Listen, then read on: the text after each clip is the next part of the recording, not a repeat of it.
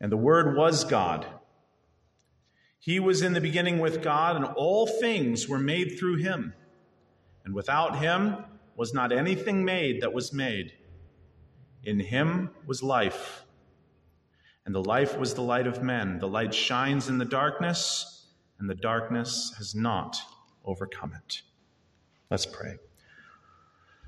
Our Father, as we seek to begin a long walk through the Gospel of John, we pray that your Spirit, who inspired these words so many years ago with a wisdom deeper than any of us can perceive, we pray that he illumines our minds even this morning as we begin. We thank you that in eternity past, we are not left with just a veiled fog of an idea. We are left with definitive statements of who you are and what you have done. We thank you that you did not leave this formless and void world in the dark, nor did you leave it lifeless. But you brought in every corner and every place of this world life and light, a grace that it did not deserve. Father, by extension, we see the same thing in our Christian lives. We see a newness of life and a light to glory in the things of your word, things that we did not deserve, but things that you have freely given of your grace. We pray, Father, as we look into this passage this morning, that you help us not only to understand complexity, but to love your word, to love what it does, and to love who you are. We do pray this in your Son's name, the Word of God himself. Amen.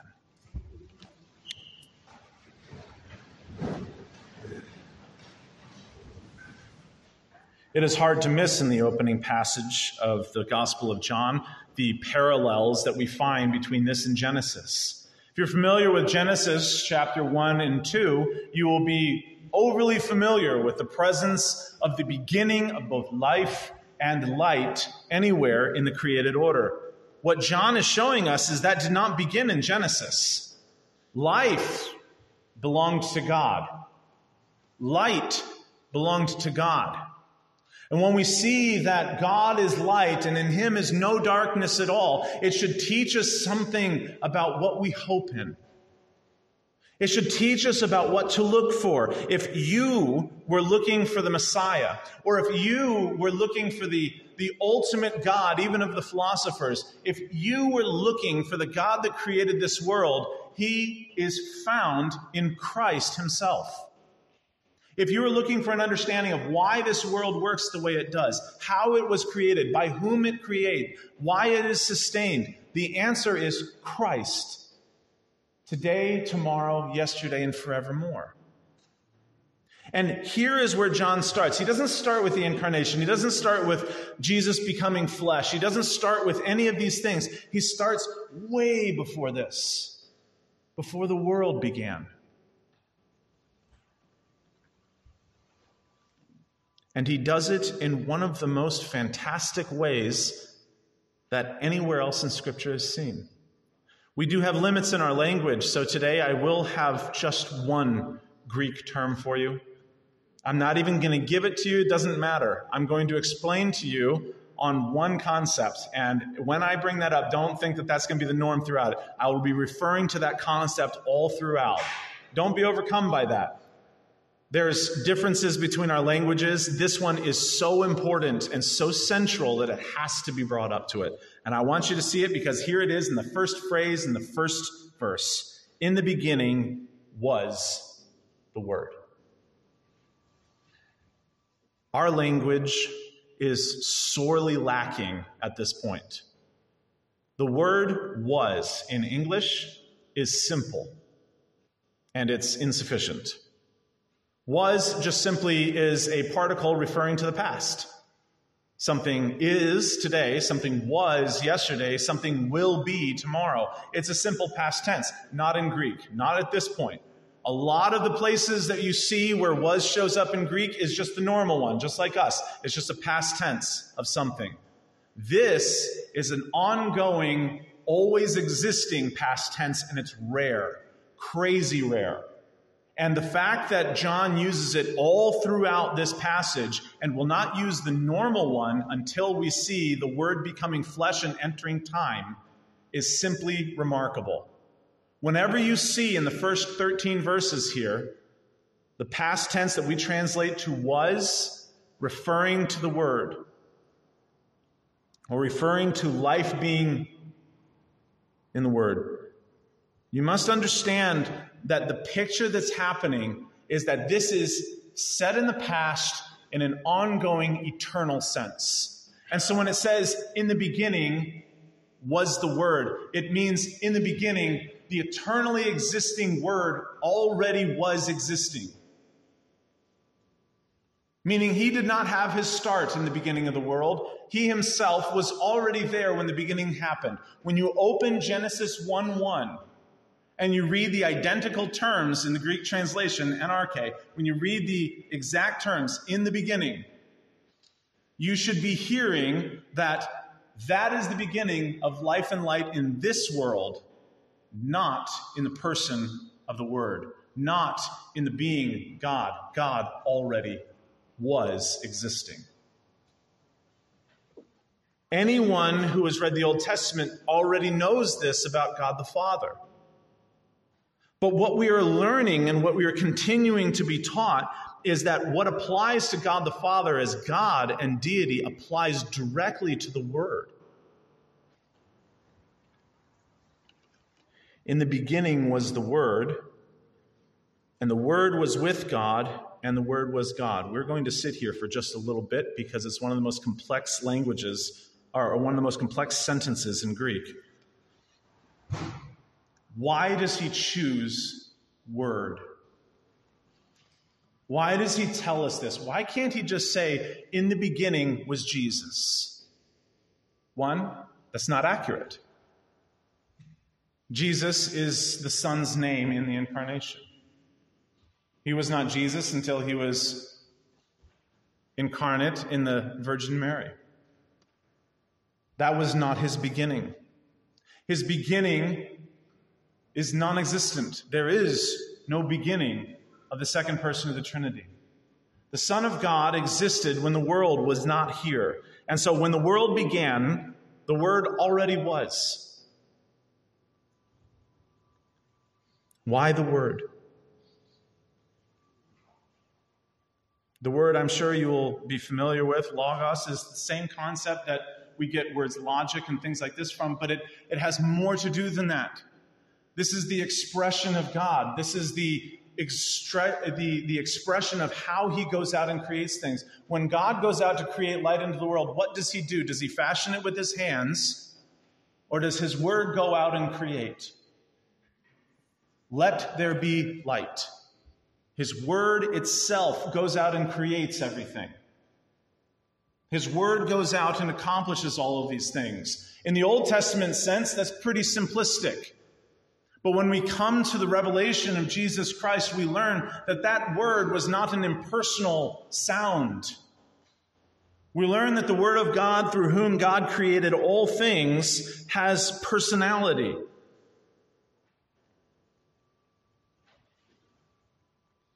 And has distinction from God. Look at the next phrase. In the beginning was the Word, and the Word was with God. You say, well, that makes some sense.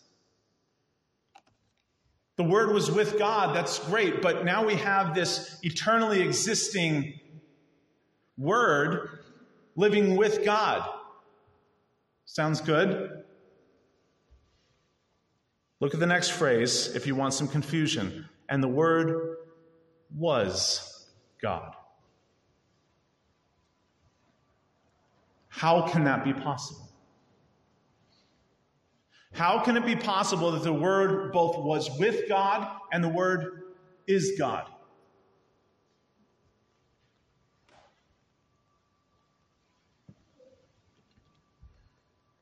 Much has been made over this, and with good reason. The Word was with God expresses an interpersonal relationship between God and the Word. Two different persons. The Word was God expresses a whole nother side of this. All that makes God God also applies to the Word. Which means while there are distinct persons between the Father and the Son, who is the Word, there's also complete unity of identification, a complete unity of deity. Throughout the history of theology, we refer to the doctrine of the Trinity, and we use this as the starting point to talk about this. A lot of reasons for that. Let me explain to you. A lot of misconceptions about the Trinity pass around the church. And so let me at least help define this a little bit. It is usually tried to push off as God is both three and one. That is incorrect. God is not a paradox. God is not both one and three. God is not one person and three persons. There's not one God and three gods. None of this. Let me give you the doctrine of the Trinity in collapsed form. There is one God, and he has always and for all eternity existed in three persons. One being, three persons. The easiest way to hear this and remember it is one what and three whos. When you run into somebody in this world, you run into a single being who is a single person. Dave, if I run into you, you're one being. How many persons are you? One. There's a chair sitting in the back. Does it exist? It's one being, right? Any persons? Nope. One being, zero persons. One being, one persons. God, the only thing in all the world. One being, three persons. And so there's no other way to talk about that except the exact way that John refers to this. The Word, being the second person of the Trinity, both was with God in the Trinity and was God. It is a qualitative sense. The Word is God as much as God is God, and the Word was with God, and the fact that there's an interpersonal relationship here. And so if we have interpersonal relationship, then we should have personal identification. Look at the opening of verse 2. He. The Word is not merely an expression going out from God, but has full personality, has full identity. He was in the beginning with God. And he was God. Everything that applies to the nature of deity applies to the Son of God. Everything that applies to the Father, as far as for deity is concerned, applies to the Son, creator of the world, divine, eternal, powerful, creator, life, light, and every other thing. All of these attributes are wrapped up in the Son of God before the incarnation ever was, before the world was, before anything in the universe even came into being. There we have God with multiple persons. He was in the beginning with God. And in case there's any lack of clarity here, the Word, being the full manifestation of the expression of God, being God, is also a distinct person through whom all things were made. When we look, if you traveled back 2,000 years and looked into the eyes of Jesus of Nazareth, you would be interacting with the very person who created the world. The very person who made everything. In fact, there's not a single thing in all the created universe that was made that did not come through him. Isn't that simply a remarkable thing to make statement over? This is written by the Apostle John. He walked with him. He knew him personally. And he is so flabbergasted by the realities of these things that he states that in a later passage here in this same section, we beheld his glory. We actually saw his glory. Glory is of the only begotten of the Father, full of grace and truth. When we were walking with him, we were walking with the one who walked this earth before anyone was. who stood in the heavens before they existed. Look at verse 3. All things were made through the Word, were made through him. And without him was not anything made that was made. When we look out into this world, we see something completely different. I count it as an absolute blessing that we live in a time where we're able to view what other planets look like. It wasn't but 2 or 3 generations ago when there was all sorts of theories that there was life everywhere else, and it was just different in form and in kind. But as we go and we find out, we go to Venus, or we go to Mercury, or we go to Mars, what do we find out? Lifeless and void. Not even plants. Nothing. We go to the moons around the other gas giants, and what do we find? Lifeless and void. And then we come back here and we see a special part of God's revelation. This created world. Life and light and health and beauty and intention and cycles of life and cycles of weather and cycles of the way that the world works. Every single piece of it a gift. Every single part of it a mesmerizing expression of who the Word is. And so when you look into the eyes of Jesus of Nazareth, understand there's something far greater than your eyes behold going on there.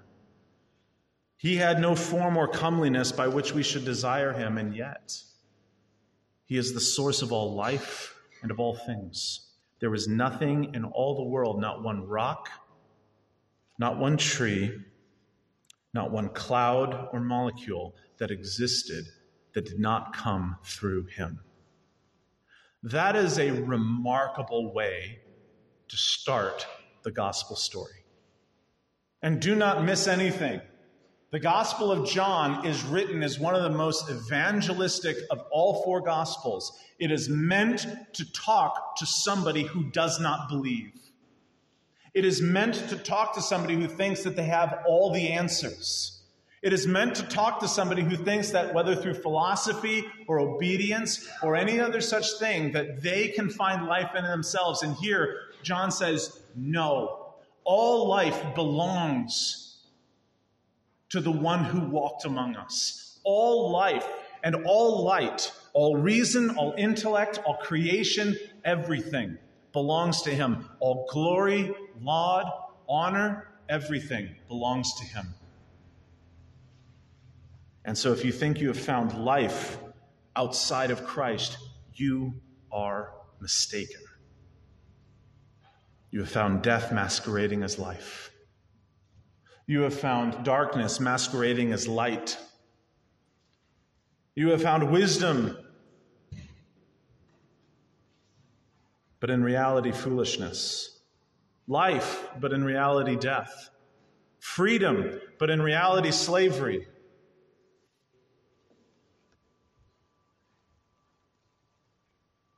This is what the Scriptures teach us. This is what the person of Christ shows us. Verse 4, the same terminology. In him was existing life. In him was life. Not because the world needed life. Not because you and I needed to live, but because that is the nature of our God. He is a life-giving God. In fact, one of the main terminologies, one of the main roles of the Holy Spirit, the third person of the Trinity, is to be the life-giver. Because life comes from no other. Life comes from no other being. Life comes to no other person than who God is bringing it to. Let me ask you this question. Did Adam ask to be made from the dust of the ground? That seems a pretty simple question. Did Adam ask to be made from the dust of the ground? No. Did he desire to be one in whom the breath of life existed? No. Why is it God did this? Was it because God was lacking something? No. God did this because it is his nature to love and to give life. Where God is, there life exists. Where God is, there light exists. And it should not be lost on us that Christ, through the rest of the Gospel of John, will refer to all of these things. I am the light of the world. I am the path, the truth, and the life. There is nobody who comes to the Father except through me. Why? Because you were created through me. And there's no way that you could possibly find life, light, purpose, or anything outside of me. No way. Not anywhere in the creation. You know why he can say that? Because it's his creation. And if it's his creation, scratch that, since it's his creation, you are obligated to find life only in him. This is why the gospel is not a suggestion. It is a command. Repent and believe on the Lord Jesus Christ to save your eternal soul. Why? Because life is found in no other. We live in a society that claims that it is finding life and meaning and purpose and wisdom in something other than Christ. We live in a society of death. Unless it comes from Christ, it is death. Because here in the same terms, life was already existing in him before the world was. Life comes only from God. You want to know what the life is? Look at this. In him was life, and the life was the light of men. Mankind, we have come to know, after the fall, loves the darkness. Mankind loves the darkness. Mankind now almost proudly defines himself by his vices and his sins. And it pains Christians to live in a world that we see is so bent towards death, destruction, and darkness. But my friends, it is there that the light shines the brightest. It is there that people know the need of the gospel because they see desperation everywhere else. We will not find comfortable life here.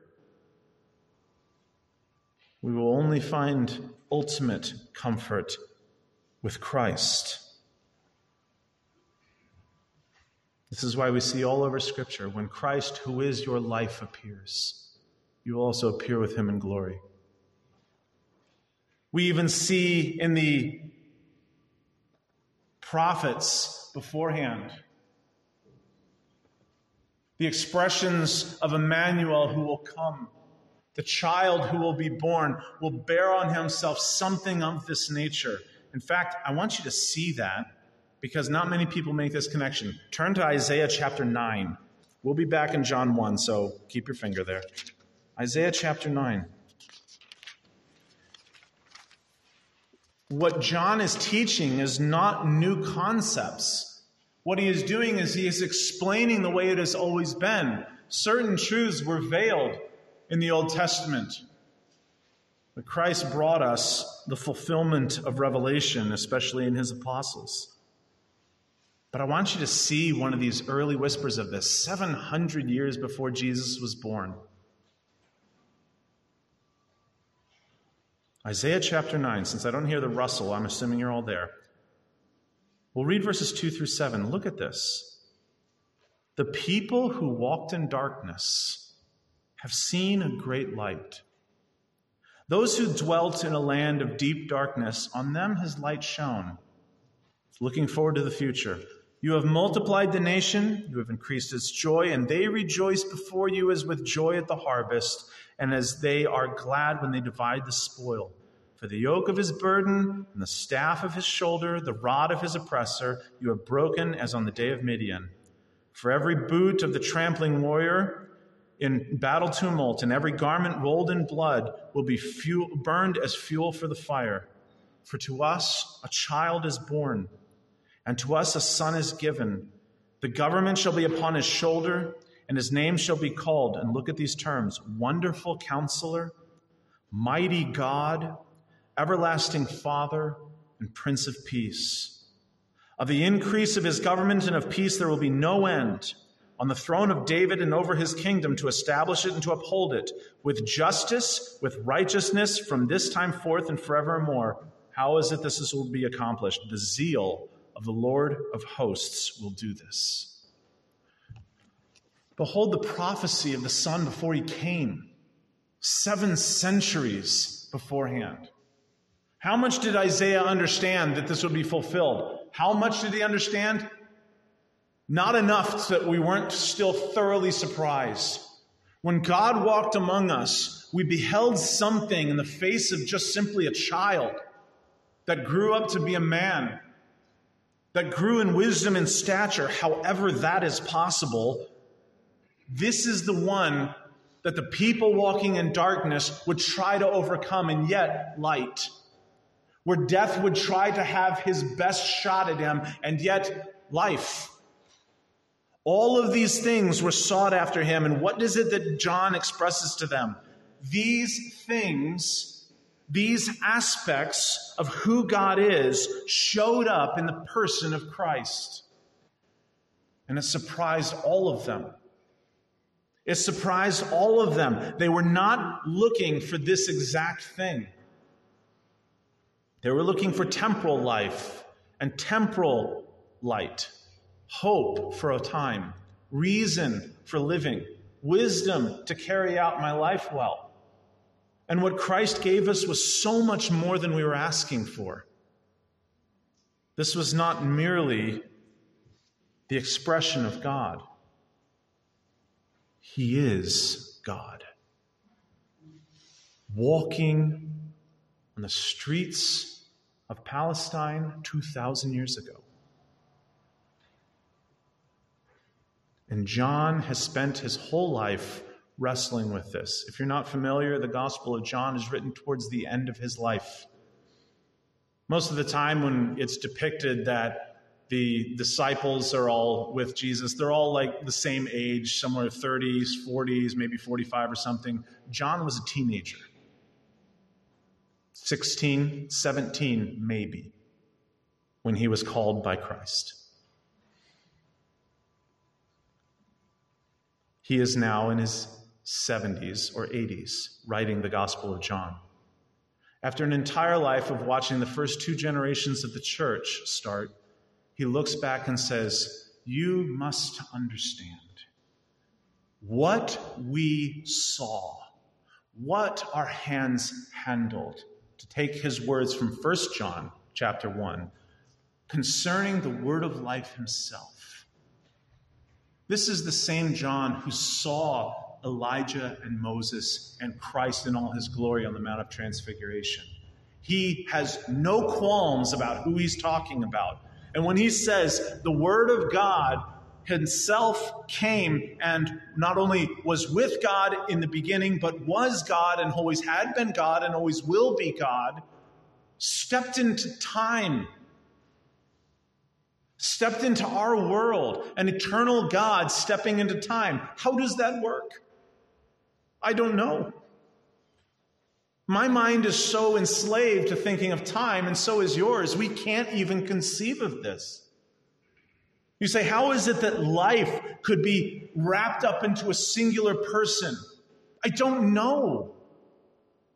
But what God expresses about himself, what Jesus says of himself when he's walking here is, all truth, all life is in me. I am the light of the world. There is no other light by which to walk.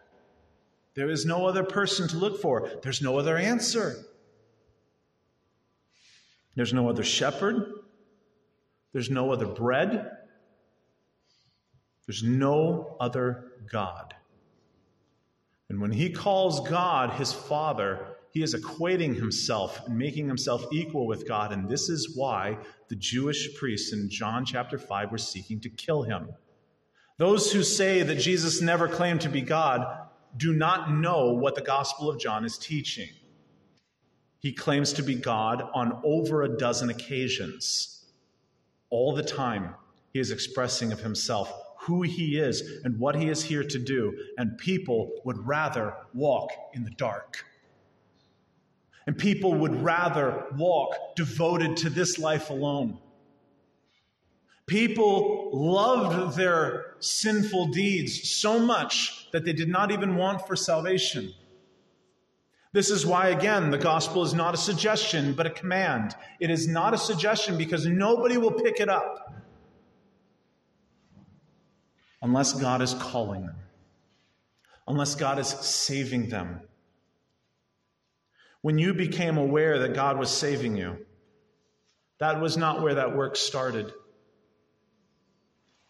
God had you in mind before he made the world. Do you know what freedom that brings, Christian? That God knew you by name before he spun the galaxies? Do you know our God? Do you know how far his thoughts have gone into this world? How much into the plan of redemption he plotted the way? He created an entire nation from scratch out of a promise to a single man and woman, Abraham and Sarah, to a single promise, to a single son, and through them would bless all the nations of the world. How? Because you have an offspring coming, singular offspring. This people group brought in to bring the Messiah into the world, and then surprise to everyone. It wasn't just light and life to the people of Israel, but it was salvation for all people across the world. All people groups, all nations, all tribes, all tongues find salvation, life, and light in this one who is the Word of God himself. When we are told that we live not on bread alone, but by everything that proceeds from the mouth of the Lord. When we are told that the very reason why God sent manna in the desert was to teach them that they cannot live on bread alone, but by everything that proceeds from the mouth of God. When Jesus, in his temptation, is confronted in the midst of starvation with his ability to turn rocks into bread, a legitimate ability, by the way, which he certainly had, he quotes that passage. Man shall not live by bread alone, but by everything that comes from the mouth of the Lord. We shorten that in our translations, but by every word of the Lord. My friends, the gospel is no different. Your life is not sustained by food alone. Do you know this?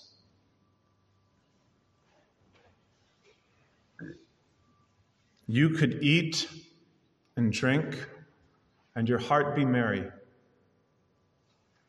You could take care of your health, all the vitamins and supplements you can imagine. And if Christ for a moment did not sustain the breath in your lungs, you would immediately perish. Tomorrow is promised to nobody. We are learning this in our society more and more as the days go on. This is why the gospel proclamation must always come to the people who have not found life in Christ, and why we will be spending all of this time in the Gospel of John, because it comes to every man, every woman, every child, and says, if you think you can live without Christ, you will certainly die. Maybe not today, maybe not tomorrow, but you will certainly do so. For those of us who have placed our faith in this word, for those of us who have placed our faith on Christ, When we perish, what dies? For now, the body. But our life is hidden away with Christ. And Christ, who is our life, will one day appear again. And our bodies will be raised from the dead again. And so we will ever live with the Lord. This is the promise of the gospel, that we will forever walk in the newness of life with our Savior, that we will walk in his light.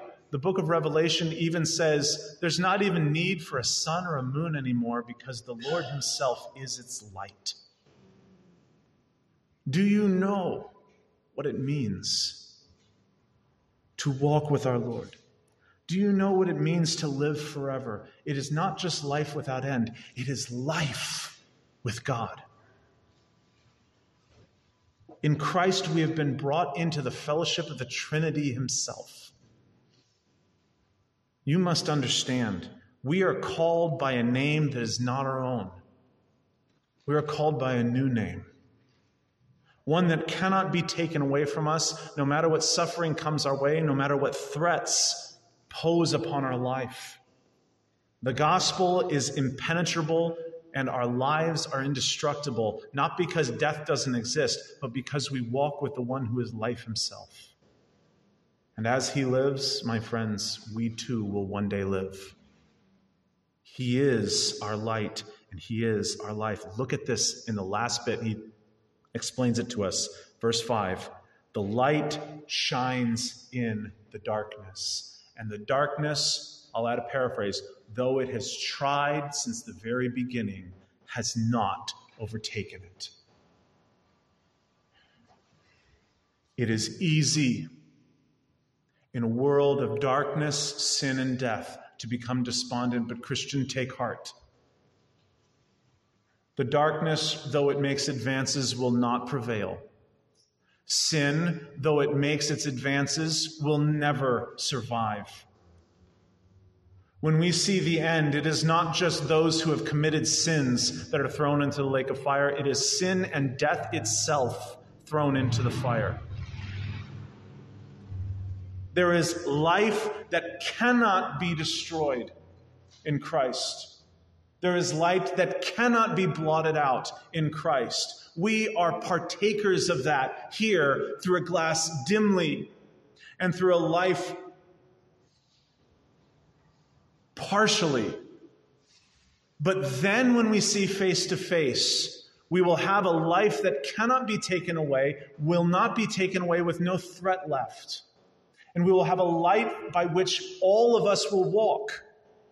And we will see where we are going. Right now, my friends, it is sufficient for us to have the scriptures, and what are they? But a light merely to our path, so that we can look down and see where our steps are going.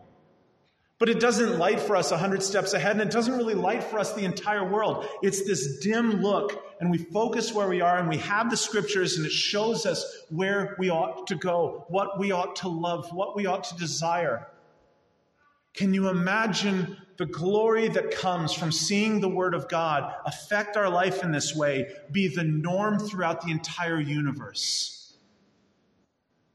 This is what the promises of God will accomplish. This is what is in the person of Christ.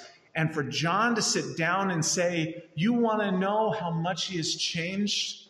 Let's go back to as far back as our minds can go, and there our logic stops. We can only go back to the beginning. We can't even cross into that non-time, non-space place that ever was beforehand. We can't, but the Word is. We can't, but God is. We won't, but God will be. And thus, so we will be. Our faith is placed on this person. And when I say the church needs to be focused on Christ, I'm not just talking about his incarnation. I am talking about the compendium of everything that he is our delight. Church, you are his bride. Do you really think he will forget you? Church, You are the focus of the creation. Do you really think God will leave us to be? Church, you are the joy set before him on the cross. Do you really think he will abandon his own? Church,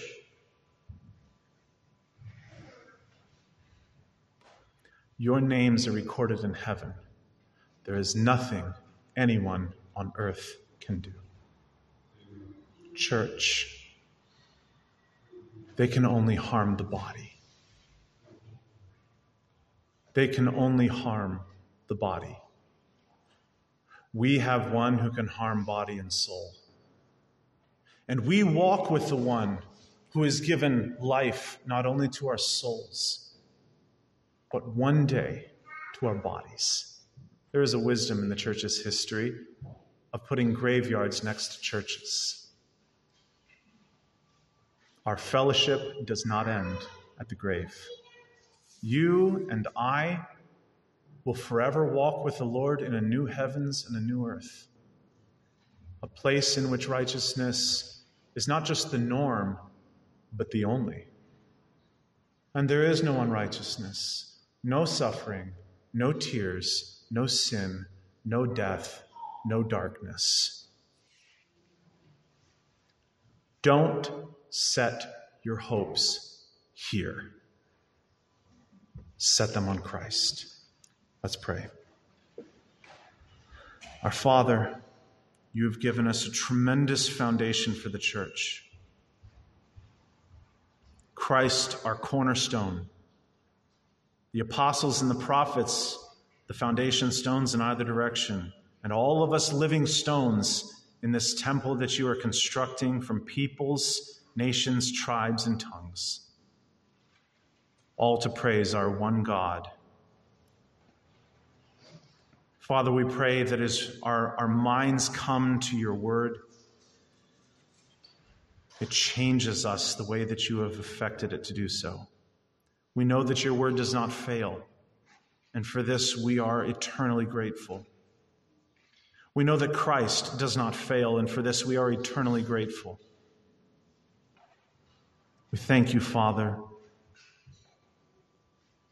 that he is now the delight of our hearts.